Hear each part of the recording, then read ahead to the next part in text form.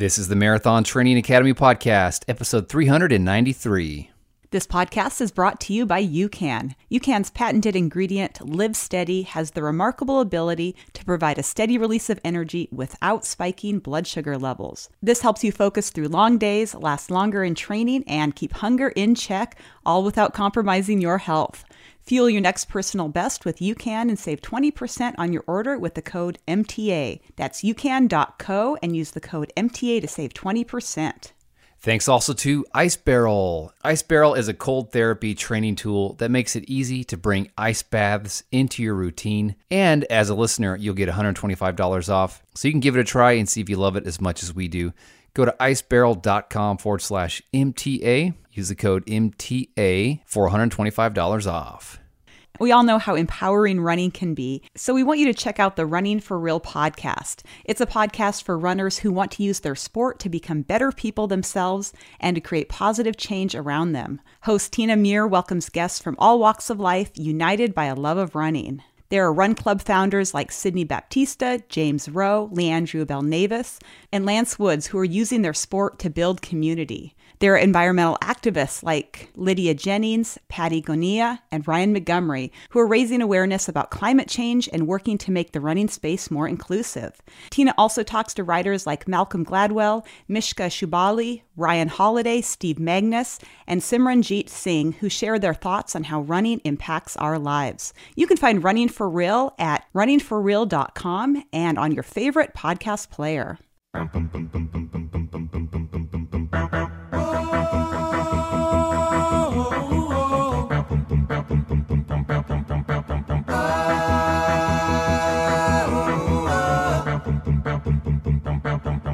Welcome to the Marathon Training Academy podcast, where we inspire and empower you to run a marathon and change your life. This is Trevor. And I'm Angie. In this episode, we're joined by fellow podcaster Chris McClung from Running Rogue to answer questions sent in from audience members. Plus, Angie will give you a quick recap of her race in Montana. And of course, don't forget, as an Academy member, you get access to all the goods: our back podcast episodes, training plans, nutrition course, our online community. Find out how to join when you visit marathontrainingacademy.com. So Angie, welcome back. Isn't this weather great? Yes, I love when it's cool in the morning and then warms up as the day goes on. You're gearing up for the Wine Glass Marathon in Corning, New York. It's been 11 years since you've done that race. It'll be interesting to go back. Yeah, I'm really excited about it. It was one of those that I wanted to go back and do, but because I was trying to finish my 50 states for a while and then was running fewer marathons in a year, it just really didn't work out until this year. So yeah, a couple of weeks from now, be heading up there and going to enjoy it. And it's also special because it's marathon number 70 for you. Yeah, it feels like a nice even number. You can finally retire. Right. Well, it's a cool time of year because there's races going on all over. So we want to give some shout outs and some props to folks in our community before we jump into our Q&A today. So Angie, what do you have for us? We'd like to say congratulations to Anne, who is an Academy member. She recently ran a half marathon PR and a negative split at her half marathon in Denver, Colorado. Not easy to do, a negative split. Also, congrats to Erin, who works with Coach Athena. She ran the Rhein-Nickendorf half marathon, and she finished with a time of 2:02:31, which was a 6-minute PR for her. Wait a second. Which half marathon was that? I don't know. I just copied what you said. Rhein-Nickendorf. Yeah, I've never heard of that one. But congrats, Erin, on the PR. And we heard from Diane in the Social Distancing Run group. She says, Cedar City Half Marathon podium finish. I got first place in my age group with a time of 2 hours and 40 seconds. The conditions were perfect with 50 degrees and no rain. That's always nice. Sounds like ideal running weather for sure. And we'd like to say congrats to MTA coach Kristen, who finished the Revel Big Cottonwood Half Marathon with the time of 1:18:26, and she got second in her age group. Yeah, she does so good at those Revel half marathons, and she's been like racking them up. I just looked at her stats. She got first place at the Revel Kulia. This is first place overall in 2020. Same year that we were there, but we didn't even know her back then. That's right. Then she got first place at the Revel Sun Valley half the next year. And then first place at Revel Mount Charleston in April of this year, and now second place at Revel Rockies. I think she's on a roll here. Yeah, those Revel races treat her well. Quite a streak. One of our amazing coaches on the team. And finally, congratulations to Katie, who ran the Bozeman Marathon and snagged a PR. She said that it went great, and she listened to the most recent MTA podcast during the race. Well, I want you to tell us about your half marathon and your trip to Montana in this episode. Let's do that at the end after the Q&A, so everyone stay tuned for a quick recap of Angie's race in the beautiful state of Montana. Final shout out to the Richmond Marathon in Richmond, Virginia. I'm really excited about being there to do the half. Have you registered yet, by the way? Yeah. Okay, yay. Okay, Angie knows I put things off to the last minute. So yeah, we have a meetup in the works. Definitely will be Sunday after the race. Just like last year, reach out to me via email. You can send it to trevor@marathontrainingacademy.com or message us on Instagram or whatever you want, and we'll give you more details as we get close. As far as the race go, it's taking place this year on Saturday, November 12th. And Trevor, as you know, they provide phenomenal course support. It's great fall scenery down there, and they have awesome finisher swag. And 2022 marks the 45th running of the marathon, and they have a nice downhill finish right on the riverfront. Yep, it's a nonprofit. Of course, Richmond has such a wonderful running community. If you want to go, check it out, richmondmarathon.org. They have a marathon, a half, and an 8K, richmondmarathon.org. So in this episode, we're joined by a fellow podcaster, Chris McClung from Running Rogue, which is part of the Rogue Running team. I kept getting those two things like backwards. That's right. Yeah, Rogue Running is kind of the umbrella organization, and they do in-person training runs, coaching. I believe they do some races. So they've got a whole bunch of things going on over there. And then Running Rogue, of course, is the podcast. And Chris has been running for 18 years. He's the father of 3, and he is based in Austin, Texas. And you can tell he just has a love for all things running. We gathered questions from his audience and from our audience. Really good questions, by the way. You're going to hear about how late in life can you PR, question about VO2 max. Then we have questions about maintenance plans, running back-to-back marathons, doing speed work, particularly Yasso 800s. Also, questions about fueling and carrying fuel, the marathon taper, and more. So here is our podcaster hangout and listener Q&A.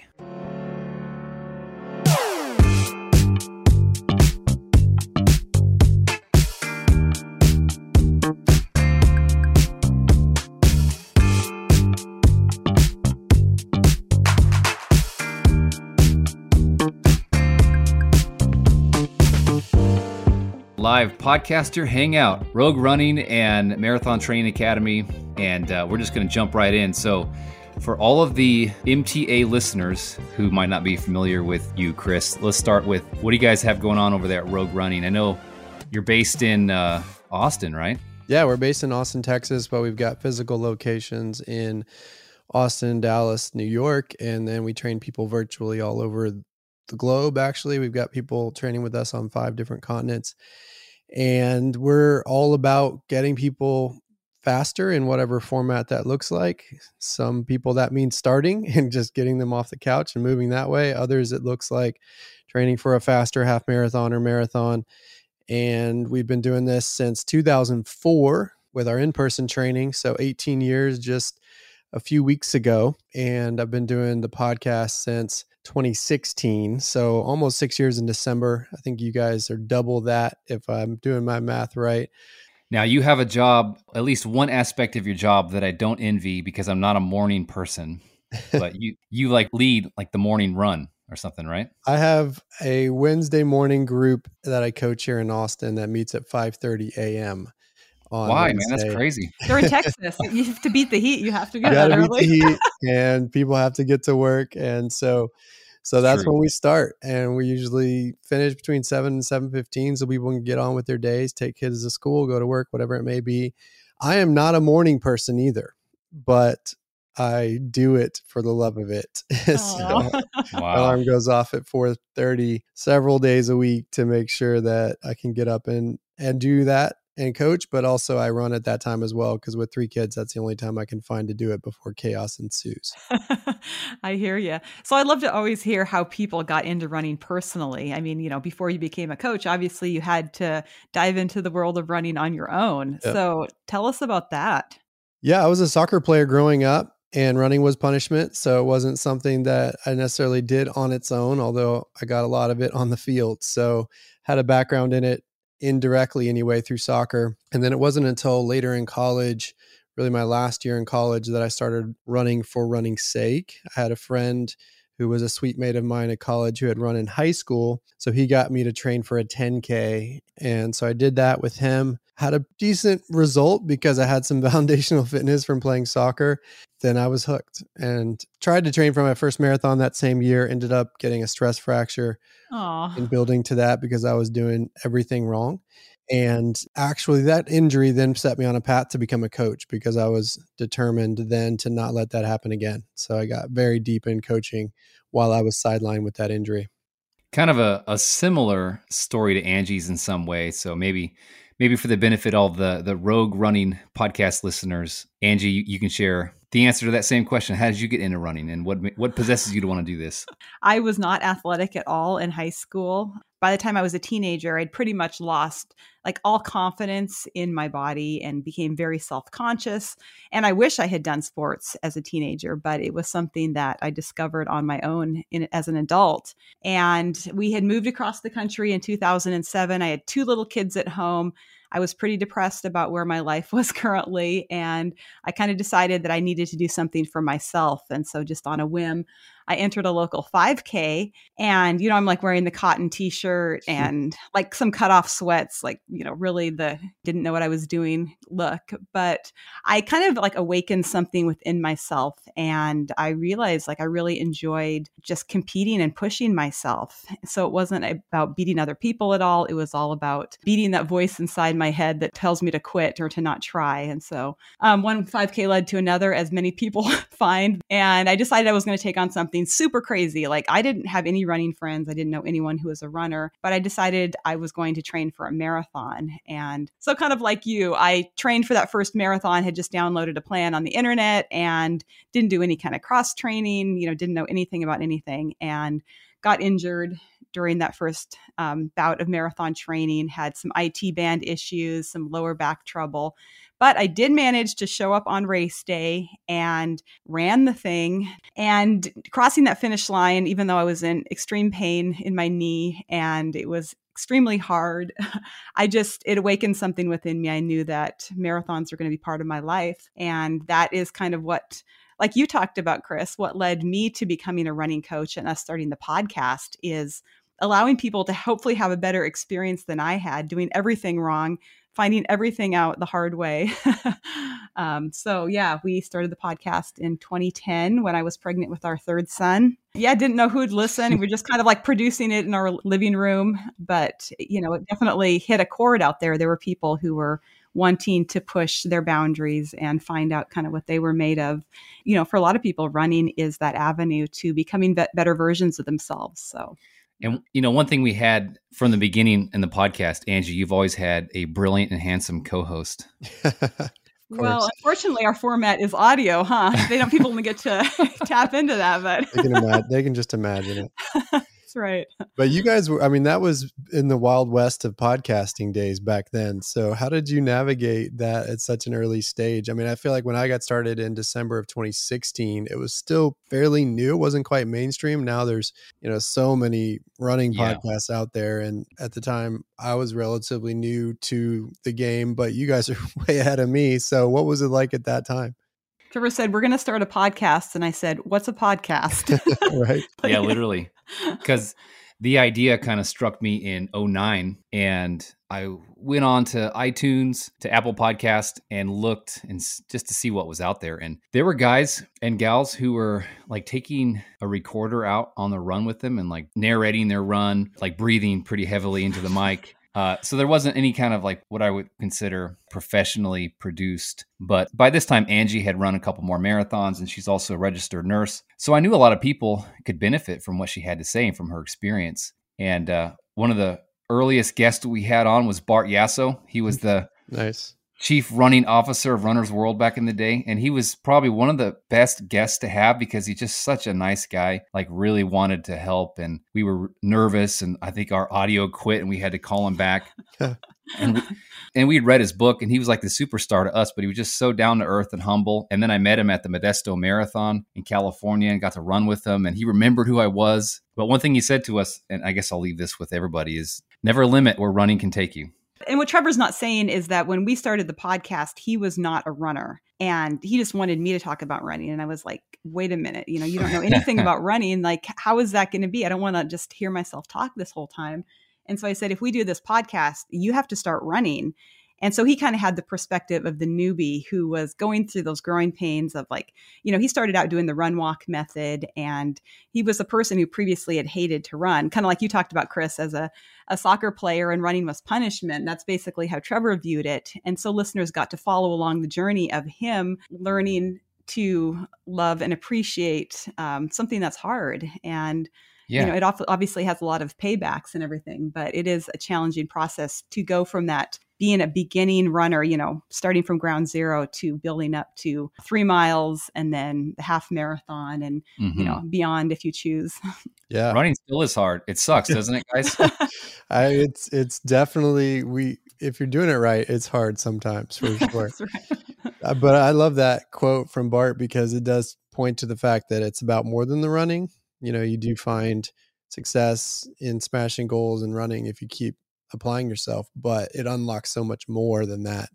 And for us, we like to say that we're making better people through running or better humans through running because it has this spillover effect on the other parts of your life if you let it ooze over. And that's the powerful stuff. Yes. For sure. Well, we got some great questions sent in from audience members. So since you guys are coaches, I will read the questions and then Chris and Angie can weigh in. So this first one is about running and aging. And the question says, I've been running for years now, but it was only a year ago at the age of 36 that I started seriously upping my mileage. It's been rewarding to set some PRs over the last year, and it got me wondering, at what age, on average, do most long-distance runners peak? Is it realistic to try and set some PRs well into my 40s, even my 50s? I think this is from one of my listeners, so we should throw this to Angie first. Well, this is a great question. And I think the exciting thing about long distance running is that there is the capacity to improve at any age. Obviously, if you were a professional runner in your 20s, you're probably not going to set the same kinds of PRs if you have taken a break and get back into it in your 40s, 50s, 60s. But for most of us, we are not professional runners. We're doing this because we love it. And it sounds like this listener has gotten into it more as the years go by. And I think there is a huge capacity to improve. I mean, even if you do look at professional runners, many of them are running, especially the women, are running some of their best times and improving on distances in their late 30s, even early 40s. So there are just some powerhouse women out there right now who are, I think, pushing the boundaries and showing us what is possible. And then, of course, there are runners in their 70s that are running sub 3-hour times like consistently. So I think the thing is like to never set a limit for yourself, because our mind does really influence what we're able to accomplish.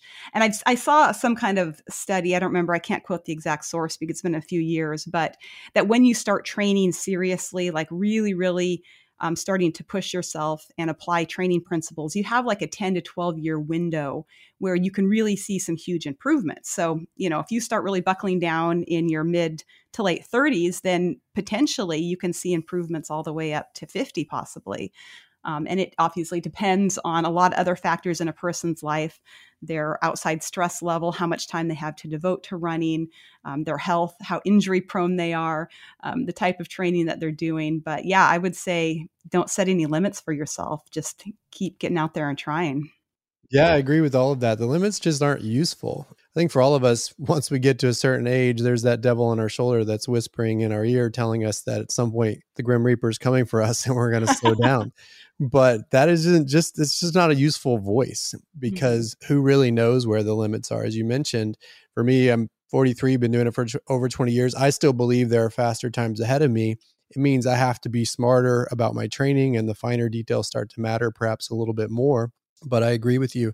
I tell people, 15 years after you start is typically a time where you might start to see a peak. But I talked to one of my runners yesterday who started working with me maybe 5 or 6 years ago, and he's now 62 years old. And he asked me that question, can I still run faster? And I said, yes, absolutely. I believe you can, because you're doing all the work and he's continuing to build from his starting point. And everything he's doing is pointing to the fact that he's still getting faster even at that age. So absolutely, don't put limits. Completely agree with what you said there, Angie. Chris, what's your favorite distance? What do you gravitate to? Oh, I try to do them all because I'm a big believer that all distances matter in terms of getting faster at all distances. If you're going to be a faster marathoner, you got to do the short stuff on occasion. But if I had to pick one, I guess I would pick the half marathon because it's, I think, a little bit of an underrated distance. The marathon gets all the glory, but a hard run PR on a half distance is just as hard, in my opinion, to prepare for. Plus, it's over faster, and then you recover more quickly. And so I've done actually more of those in my career than I have done marathons, and I'm over 20 marathons. So that's the one I would pick if you had to force me, but I still try to make sure I do all distances. Nice. Okay, here's a question about back-to-back marathons. The question says, I am 51 years old, looking to run Boston to Big Sur in 2023. I'm curious how my training needs are going to be different. What should I focus on now? Strength, I assume. Also, any advice for Big Sur coming off of Boston? I like to BQ at Boston and then run Big Sur really easy. What is that, like 1 week apart, right? It's a I think this week, yeah, 2 week gap. Okay, so we actually get questions like this a lot about back-to-back marathons. Angie, any thoughts about this? Well, I have never run the Big Sur Marathon. It's a bucket list one for me, but I have coached people who have. And like this listener says, it's an extremely challenging course. There's some big hills later in the race, but it sounds like the listener really has a good perspective. Like their A race is Boston. And so that's really what they're gunning for. And so they're going to be focusing, the bulk of their training on BQing at Boston. And then I would just say after Boston, just recover like a boss. That is going to be your full-time job. Allowing your body to bounce back from Boston. Hopefully you get the performance that you want there. And then just really focus on your sleep and hydration and nutrition. Get a massage or two maybe during that time, whatever works well for them to recover. It's not going to be about training. You're not going to make any fitness gains during that time. And so the key will be just to go into Big Sur as well rested and as recovered as possible. And then, your body knows what to do. You've done 26.2 multiple times. And so just approach that course with the mentality that you're going to not race it, because it can be tempting, think I'm going to go into this race and it's going to be quote unquote easy, but then you get the bug, like people start out fast and you start to chase them sometimes, just even if you have to look at your watch and kind of set an easy pace for yourself, what you can handle for an easy long run, and just try to stick with that as much as possible. And then, capitalize on the downhills if you want, because your body may feel better just cruising down those hills. And if you need to walk the hills, there is no shame in walking. I have walked so many hills in my marathon life, and that's a great way to make a marathon a bit easier and kind of give those legs a break from what they've done in Boston. Awesome.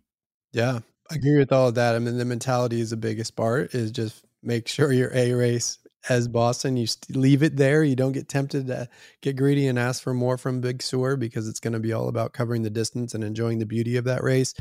I would just add 2 notes. One is, in the prep for Boston, anything you can do to prep for Boston is going to prep you for a hilly Big Sur. And I always recommend, particularly if you're talking about strength, which she asked about, that you incorporate some eccentric strength type training to help with the downhills, particularly working the quads in that way. Eccentric is basically when you're lowering yourself to the ground. If you're doing a lunge and you're lowering yourself more slowly with a little bit of weight, that would be an eccentric load to your quads. So I would add a little bit of eccentric strength to help with prep for Boston, which will also prep you for Big Sur. And then the other note I would add is, after Boston, I don't typically recommend a lot of running in the next week after a marathon. Maybe 2 runs, maybe 3 if somebody wants to do a little bit more with low volume. And so I wouldn't change any of that, but what I would consider is some sort of alternative cross-training method that's low impact between the 2 races. So getting on a bike, doing some swimming, even an elliptical at easy efforts, whatever you can do to move a little bit to encourage blood flow, which promotes healing between those 2 races without adding the impact, which might set you back. So just maybe a little bit more cross-training in between than you would normally do. I think related to this, we got a question from one of our listeners about maintenance plans. This comes from Michelle. She says, I would love to see information on what you do between marathons, especially for those living in cold states. And the question also goes, what do maintenance plans look like? So maybe the gap is longer. Maybe it's 2 months in between races instead of 2 weeks or 4. Exactly. More, you're going to go through. She's talking about between marathons. The thing I would first say is that to the extent that you can be a year-round runner, the better you're going to be anytime you toe the line, regardless of the distance. So if maintenance means continuing to run between those big races, then that's going to be an important part. And then it just becomes a question of, well, how big are your goals and where are they focused? If the marathon is your focus and you're trying to get faster there, then as I mentioned about myself, I highly encourage you incorporate training blocks for other race distances, because the faster you're going to run a 5K, 10K, or half marathon, the faster you can ultimately run a marathon. And so that might mean that your maintenance, so to speak, looks like training for a faster 5K or training for a faster 10K, where the volume is a little bit lower and you get a bit of a mental break from the long slogs of those long runs for marathons, but you're working some faster paces and you're getting a result that's going to ultimately pay back when you go back up in distance. So that would be one way to maintain. She talked about how to do it in cold states. Unfortunately, I'm not that much help here because I live in a very warm state, but I do recommend treadmill running if that's all you can do in order to maintain in some of those colder months. And I coach a lot of people virtually that live in the Northeast as well as Canada who have to get by on a steady diet of treadmill runs in the wintertime. So I would incorporate that. And if you don't want to do those races in between, that's fine too. But what I recommend is just maintaining some sort of baseline routine, whether it might be running 3 or 4 times a week at some lower volume. If you do that and do it consistently, it's going to help you jumpstart that next marathon cycle much, much more quickly. So we live up here in Pennsylvania. It does get cold. Angie, what do you like to do for maintenance during the winter months? Well, I think like Chris pointed out, it really depends on a person's goals. It depends on how healthy they are, if they have a niggle or, some kind of injury that maybe popped up or some area of weakness during their training cycle. The off season, quote unquote off season, is a great time to address any weak areas. And so I always encourage people to use that time profitably, keep a good solid running base going, but address any of those weak areas. And I'd like to have my coaching clients focus on lifting heavier during the maintenance season, because sometimes when you're in the thick of training, it's a little bit difficult to lift heavy and make strength gains while you are trying to run fast and do some more heavy volume. So during the maintenance time, that's a great time to get stronger, and then you can capitalize on that when you're in the thick of a training plan. And I think this is a great time to have a coach. People often think about just a coach that's going to give them their 16 or 20 week marathon training plan. But the off season can be an excellent time to work on those weaknesses and to make strength gains so that during the next marathon training cycle, you can just capitalize on that and jump in so much stronger, start from a higher level. And coaches are great because they can individualize it for your needs. And probably keep you accountable during the off season. Yeah, when it can be demotivating. All right, we have more great questions to get to. Quick break to thank our episode sponsor, Ice Barrel. This is a cold therapy training tool. It's a barrel made with 100% recycled material. It's durable. We have ours sitting right outside our deck. And you can fill it with ice and water and get that nice cold therapy benefit. That's right. Of course, cold therapy is a key component to better recovery and performance. It's also good for pain management, reducing inflammation, and improving your heart rate variability. I've made it a point to use ice baths during my training for years, but it was always a pain to have to fill the tub with the ice. And there's something about like laying down in it that, I don't know, it was just really hard for me. So I would always put it off or, not stay in there very long. But I find with the Ice Barrel that once you're in there, it just is a very soothing sensation. And I just come out feeling so much better. Yeah, so you can get $125 off over at icebarrel.com/MTA. They offer a 30-day money-back guarantee and 100% satisfaction. Again, that's icebarrel.com/MTA. Use the code MTA for the discount. Thanks also to our sponsor, Inside Tracker. If If you haven't had a blood test in a while, they make it so easy and convenient. You sign up for one of their plans. They will send a technician to your house. You can get your blood drawn or go into a lab locally where you live. Inside Tracker will analyze your blood, your DNA, even your fitness tracking data, and they'll identify where you're optimized and where you're not. And they provide an action plan, personal guidance, and all kinds of recommendation on nutrition and supplements, what kind of foods you should eat more of. It's a brilliant system. Yeah, it can be often confusing to know what you should be implementing. Does your body need more recovery? Does it need more anti-inflammatory foods? There are just so much data that is unique to every single runner. And so I think it's really important to know exactly what's going on in your own personal body. So for a limited time, you can get 20% off the entire Inside Tracker store. To do that, you just go to insidetracker.com/MTA. That's insidetracker.com/MTA to save 20% off their entire store. Okay, here's a question about VO2 max. If I want to make sense of my heart rate data, should I do a VO2 max or a max heart rate test or not? So the question really is about the efficacy of a VO2 max test. Chris, we'll kick this one over to you. Okay. So this is a good question because a lot of people ask me, and I think a lot of times when people are thinking about VO2 max test, they're somehow thinking about their fitness and getting that number that tells you, are they getting fitter and is there progress? And that can be interesting, but I don't find it that useful for training purposes to just get that raw score VO2 max number. And by the way, your watch is also typically telling you that if you're wearing a Garmin, and I wouldn't trust that anyway. But what a VO2 max test can be useful for is figuring out your heart rate zones.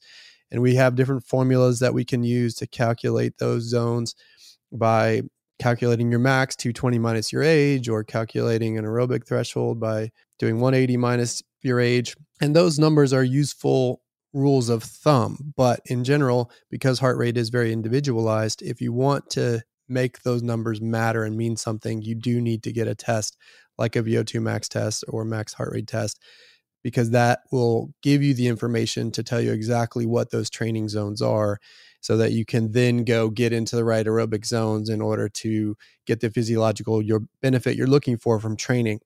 The other notes I would have about heart rate training is that if you're going to train by heart rate, then definitely get a chest strap for your heart rate measurement, because wrist-based heart rate measures are typically not as accurate or useful.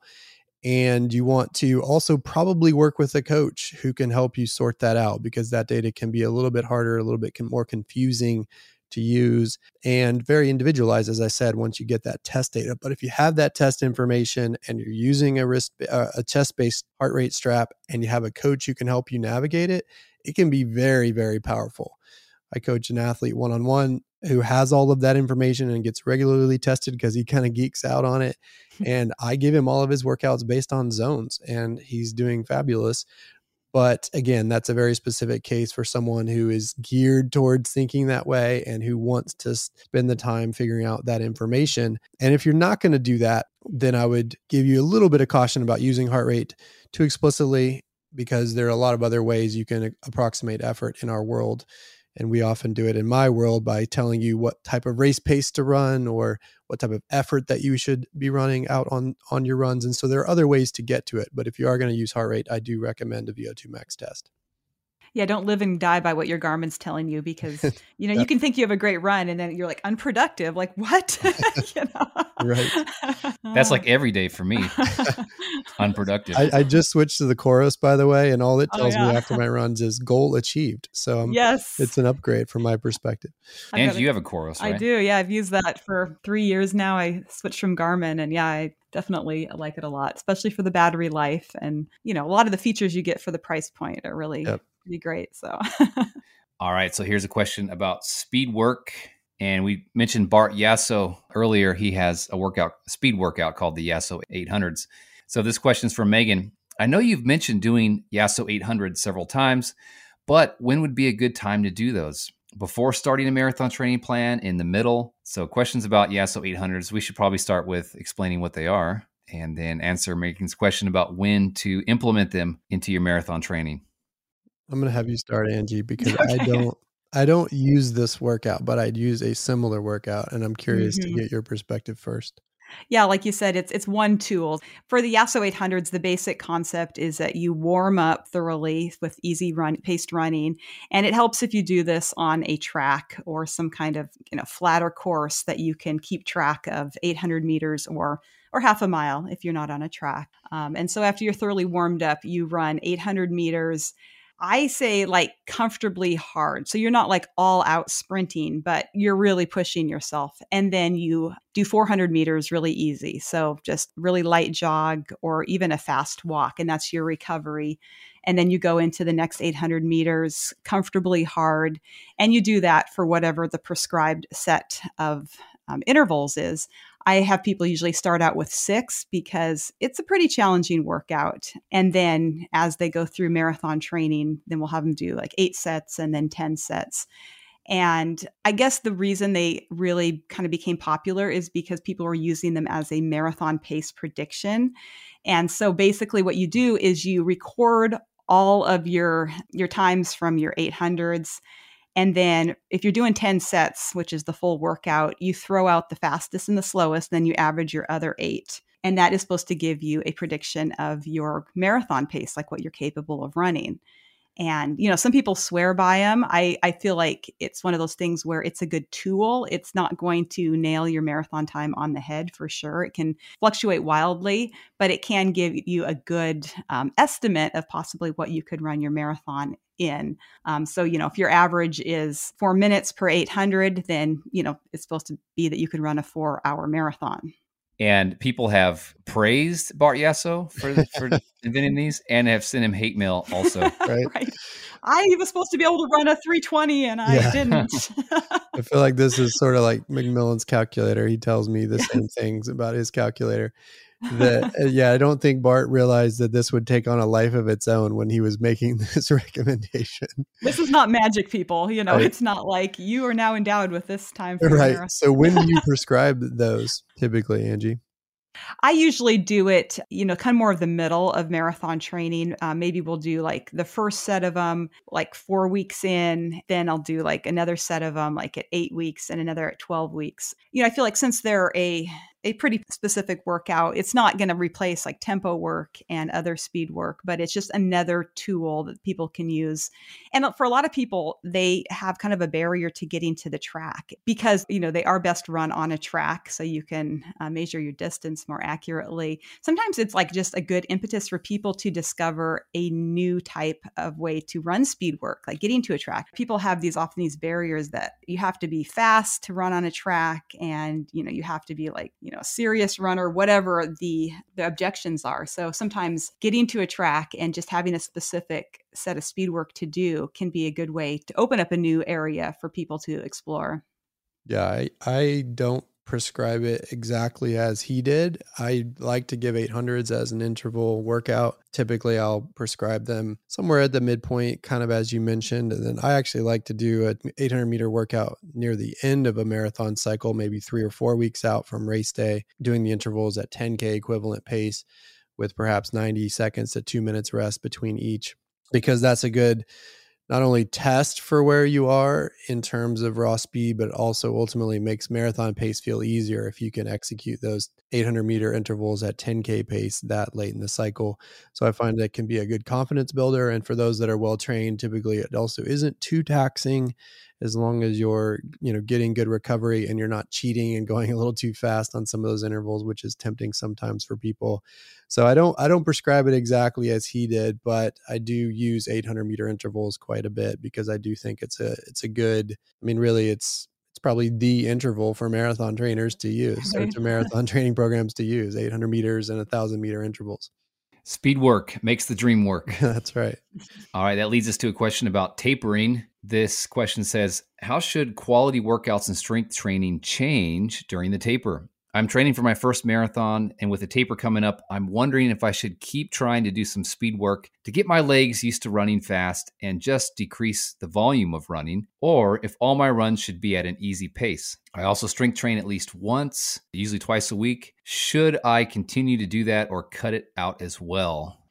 So people have a lot of trouble like cutting back during a taper. Taper madness, right? Taper madness is real. I sign up for a marathon and then I just taper all the way to race day.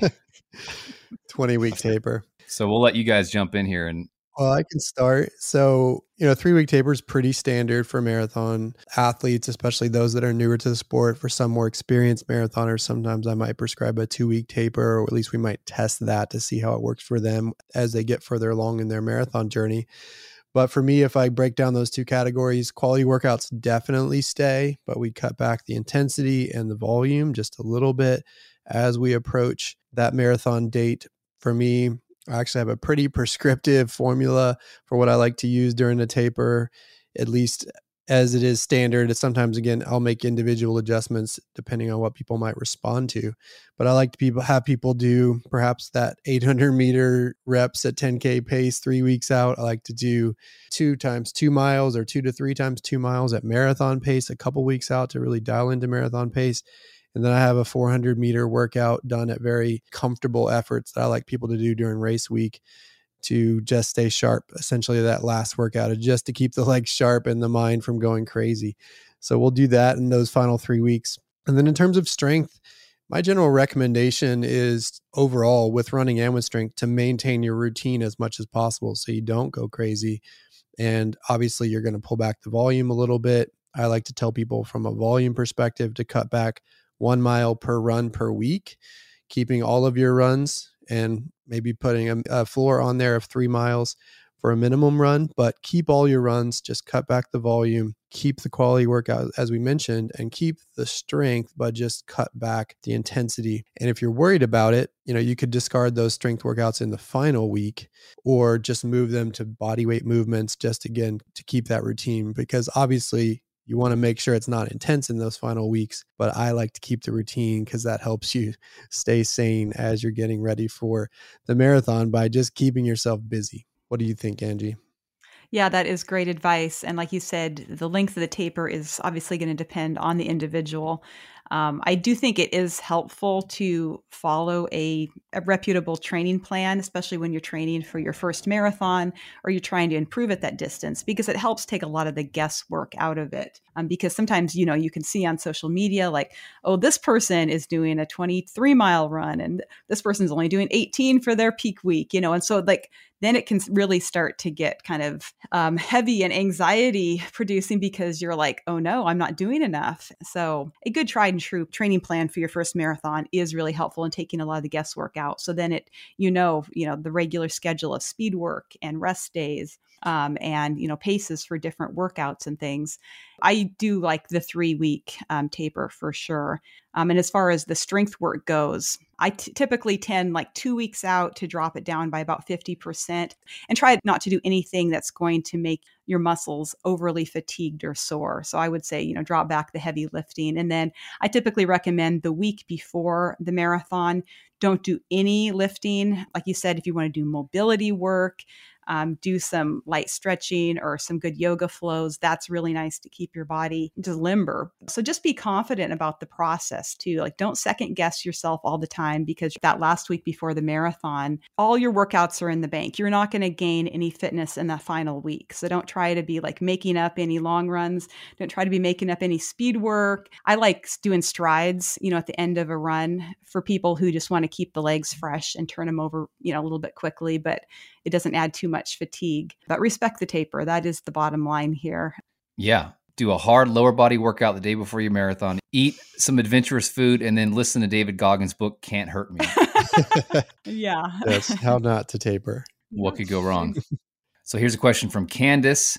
She says, gels. I'm curious about the pros and cons and differences of using processed fuel versus real food. And then we have another question about how to carry fuel on race day. But first, your thoughts on gels. Well, again, I would say don't do anything new on race day. So your marathon training is a great time to start testing out your fueling regimen. You can figure out how your body responds to different fueling products. I will say that some people, the really concentrated gels just kind of land wrong on some people's stomachs, especially late in a marathon, and can cause some gastrointestinal upset. So if you've not used gels, then it can be really risky to just be grabbing the ones from the aid station and here goes nothing kind of mentality. So yeah, during marathon training is a great time to practice on your fueling. Some of the pros of using the processed fueling products, the gels, the chews, the drinks, is that they are easier to carry and there is not a lot of extra fluff. Like you don't really want to be consuming a lot of fiber or fat during your marathon because unless you have an iron stomach, you can run into some major trouble. So, just things that are going to be more gentle on your stomach. Some people find that whole food products work great, carrying dates or carrying, rice balls. There's all sorts of recipes out there. But during your marathon training is a time to practice with those on your long runs. That is like your laboratory for deciding what works for you. And then when it comes to race day, hopefully you have a good system figured out. And as far as carrying things, a lot of the bigger marathons won't allow you to wear a hydration vest. So I recommend people finding shorts that have a lot of pockets, or, there's like kind of like the little fanny packs. Spy Belt is one of them. Yes, Spy Belt. So there's many different ways to carry them, but it is personal preference. So. And we've been big fans of UCAN as far as a fuel source. UCAN's been a great sponsor and has worked really well for us through the years. So I'm a huge UCAN user myself, so completely recommend that. It's the nice thing about UCAN, for those that don't know it, is it's not a pure sugar-based product like a lot of the gels and the chews. It's a cornstarch-based product that's a slower burning carb that gives you a longer burning energy without the big spikes that you might get in blood sugar and insulin that come with those other products. So it's, I guess you consider it processed, but it is a more palatable processed option. In fact, was developed for people that had issues with insulin. And so it can be used by people that are diabetic, for example, to help keep their blood sugar stable outside of running. Mm-hmm. And so that's something I use pre-run. I haven't used their during run gels yet. I know there's a lot of big fans of those out there. I'll use it pre-long run, pre-race, and then supplement with other things once I get on the course. But I can wait a little bit longer than most because I've got that good UCAN start. The other thing I would point out here on the processed versus whole food products is, as you alluded, it just comes down to practicality. I think for most of us, the processed options are just easier to carry, easier to take, easier to chew, perhaps because it's hard to chew when you're running. And then in terms of what to carry, I completely agree. Spy Belt is an Austin-based company, so I have to give a plug for them. They're very small looking when you put them on, but they can expand and hold a lot of gels. I'm also a big fan personally of Tracksmith's apparel, and they've done a good job with a lot of their shorts to have a lot of pockets, but there are other brands out there that do that. So find your pockets or get some belt that you can use to carry things, because that should keep it fairly simple versus the hydration vest. Yeah, I remember these gels by Hammer Nutrition. I could, eat those during a marathon, but after toward the end, too much gel just bothers me. Right. A lot of people have that experience, just this cloying taste. I can maybe handle 4. Right. 4 or 5 is it, But we had an ultra runner on the podcast, Stephanie Howe. I think her name now is Stephanie Howe Violet. And she won the Western States Ultra, 100 miler. And we asked her, how did you fuel? And she said, I ate 93 Hammer gels. Oh my gosh. Oh my gosh. Wow. That's what nightmares are made of. Yeah, exactly. That's the hard part of running a 100 miler, I've been told, is figuring out how to eat. Yes. That's a sport all to itself. The one thing I hear people sometimes worry about is getting all of that sugar. And the thing about that is, I understand that worry, because if I was sitting here working and doing podcast editing and eating Hammer gels, that would be terrible for me. But when you're using it in a workout and it's going basically straight to being used as energy, then it definitely has a different impact on your body than if you were just taking these things in while eating dinner one day. So for me, as somebody who tries to take care of my body, it's definitely something I worry about less in the context of sugar that's going straight to work versus sugar that might be hanging around and being stored in other ways. So that hopefully allays some of the fears of the people out there that are worried about taking in so much sugar. Yeah, we definitely recommend a whole food diet in your general life. But, on race day, especially if it's a goal race, then go for convenience if at all possible. Hey, just breaking in here a second to give you some discount codes. You heard us talk about UCAN. So cool to hear that. Chris is also a big fan of UCAN. You can get 20% off anything on their website with our code ucan.co/MTA for 20% off. And also, we were talking about ways to carry gels. My favorite running shorts of all time are made by Path Projects. I just love these running shorts. Angie can tell you I wear these things not only for my runs, but I wear them literally every day during the summer. That's right. It's pretty much your uniform. Which ones are your go-to for running? I am wearing the Graves 7-inch. It's a classic running short with 2 pockets that are zip pockets and also has a rear pocket for carrying a phone. You can also get a separate base layer, and when I do trail runs or marathons, I ran the Marathon du Mont Blanc wearing these shorts with the base layer. So you can get this base layer from Path, and then the shorts right on top of the base layer, and you can move without any kind of friction, without any kind of rubbing against your skin. And of course, everything's very lightweight, moisture wicking. They virtually eliminate all chafing. So it's pretty slick. Check them out at pathprojects.com/MTA. Get 10% off with our link. And thanks again to Path Projects. All right, let's do one more question. This is about Easy Pace. The listener says, I'm a new runner focusing on consistency in my running and cross-training routine, not training for any particular race. I've made an effort to follow the 80-20 practice when slowing down my easy runs, but I still notice they can be mentally challenging. Telling myself to keep going when I could easily stop and walk. Is this a sign that my easy runs are still too fast, or am I just getting adjusted to the mental side of running? If maybe I'll start. I'm not a coach, but I remember, and I've done 18 marathons now, and like Angie said, I hated to run in the beginning, and she actually designed a run-walk program for me. And I remember it was hard to run for a minute straight, and I wasn't that out of shape. And I think a lot of it was mental. Like people that run without music, I thought that was just inconceivable. But, you just keep going, and your mind does get tougher. And then pretty soon I was running for 3 minutes, and then I was running for a whole mile. And then I did a 5K, half marathon. It still gets really boring sometimes, but that's when you should just lean into it. Like, this is what I want. I want the misery and the boredom, and I want all of this, because the harder it is and the more it sucks, the better prepared I'm going to be for race day. So lean into it. Yeah, I like that. The one thing I always remind people is that it's about covering the distance. It doesn't really matter how you do it. Some people get very specific about, I don't want to walk at all during the marathon. And that's a fine goal, but I don't see any issue with walking if you need to walk. You're still covering the distance. And especially if you're new, there's nothing wrong with mixing in walking breaks in order to build that endurance so that you can sustain the running part. My encouragement is to do it just like you did, Trevor, which is to set up some sort of cadence where you might be running for 2 minutes, walking for 2 minutes, or 3-1 or 1-3, however it works, in order to keep everything in control. And so what I would ask this person is, how does it feel? How's your breathing? How's your heart rate? Do you find that when you're running that those things are spiraling out of control? Or is it you can still have a conversation with somebody? Because on an easy run, I want to see that you could have a conversation speaking in full sentences with somebody.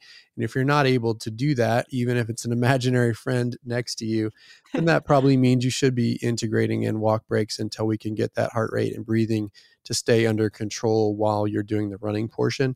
So I would let that be your guide. And again, if those things are getting out of control, then incorporate the walk breaks. And if they're not, then just try it. Try it for longer and longer intervals and see how it goes.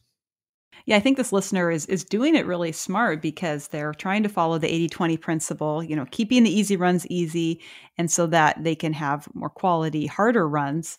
And I really don't think you can go too slow on your easy runs. Most people make the mistake of staying kind of in that gray zone for most of their runs. So their hard workouts are not really hard enough to be beneficial, and their easy runs are not easy enough to actually help them recover or build endurance. So I think they're starting out really smart. And so if you're on an easy run, I don't think you can go too slow. If you want to walk, especially if it's a hill, if you find, like Chris was saying, your heart rate is going up, you're having more difficulty breathing, like that's not easy. So you slow that baby down. And if that means, throwing in some walk breaks, I'm training for my 70th marathon, and I still throw in walk breaks on an easy run, if I'm just not feeling it that day. So it's all good. And Yep. That voice in your head, I think that is where the real battle is, because you will notice like that ego voice in your head that tells you it's very self-protective, and it's telling you it's like, this is hard, this is scary, this is something new. And it's trying to like shut it down before you do any damage to your body. Of course, you're not going to do any damage. Usually that voice is very, very proactive, like way too proactive, and will keep you from reaching your goals if you listen to it too much. But, just acknowledging that voice in your head, whatever it's telling you, being like, I hear you, but you just kind of have to override that after you acknowledge it. And sometimes acknowledge the emotions that are coming up as you push yourself to do hard things. And that is one of the challenges of long distance running. But I think also the beauty of it too, is that you get to experience different parts of yourself. You are becoming a machine, and you're going to be amazed where you're at a year from now and what you're able to make yourself do. Yeah, but you said it, Trevor. Just keep showing up. And if she keeps showing up, the changes will be magical from week to week, month to month, year to year. And someday she'll look back and be shocked at where she is if she keeps doing it. So keep going and you'll be fine. Awesome. Well, that's a good place to end. Just want to encourage everyone listening to keep going. And thank you, those that send in questions. Chris, it's been fun hanging out with you here on air here on the podcast. Yeah, this is great. We should do this more often. We'll let you know if we ever make it down to Austin. Yeah, do tell. Trevor will show up to your 5:30 group. If you have a 5 p.m. like run and pub crawl. We do have a 6 p.m. option every night as well. So nice. It'll be just fine. Thanks, guys.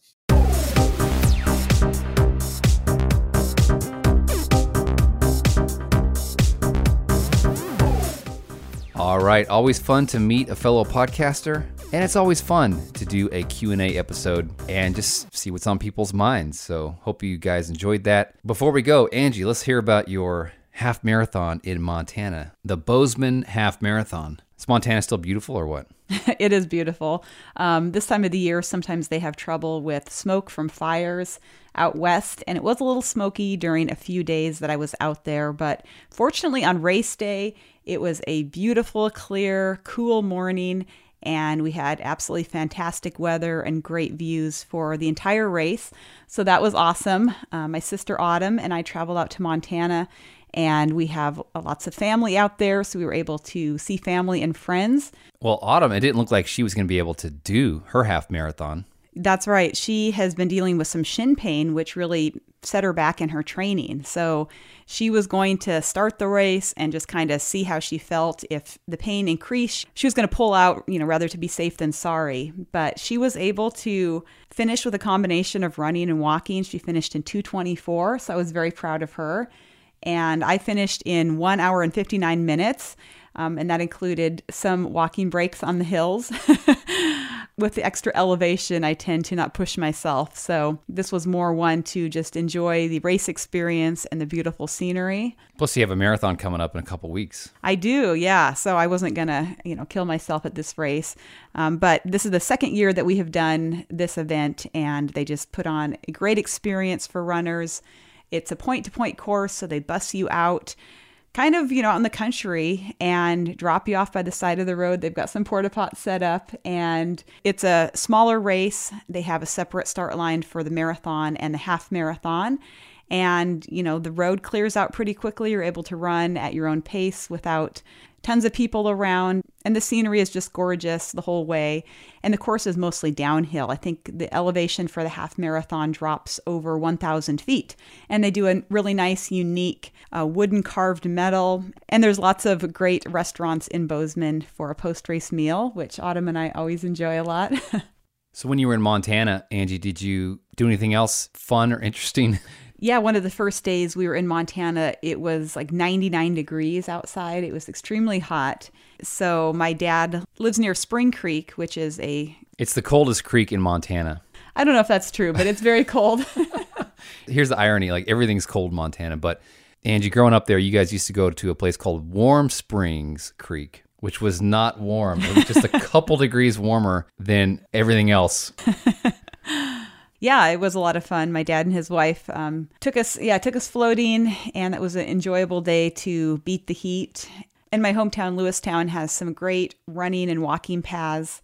And then we were in the Bozeman Big Sky area and did a hike over there after the race and just spent lots of time with family and friends. So yeah, it was a wonderful trip.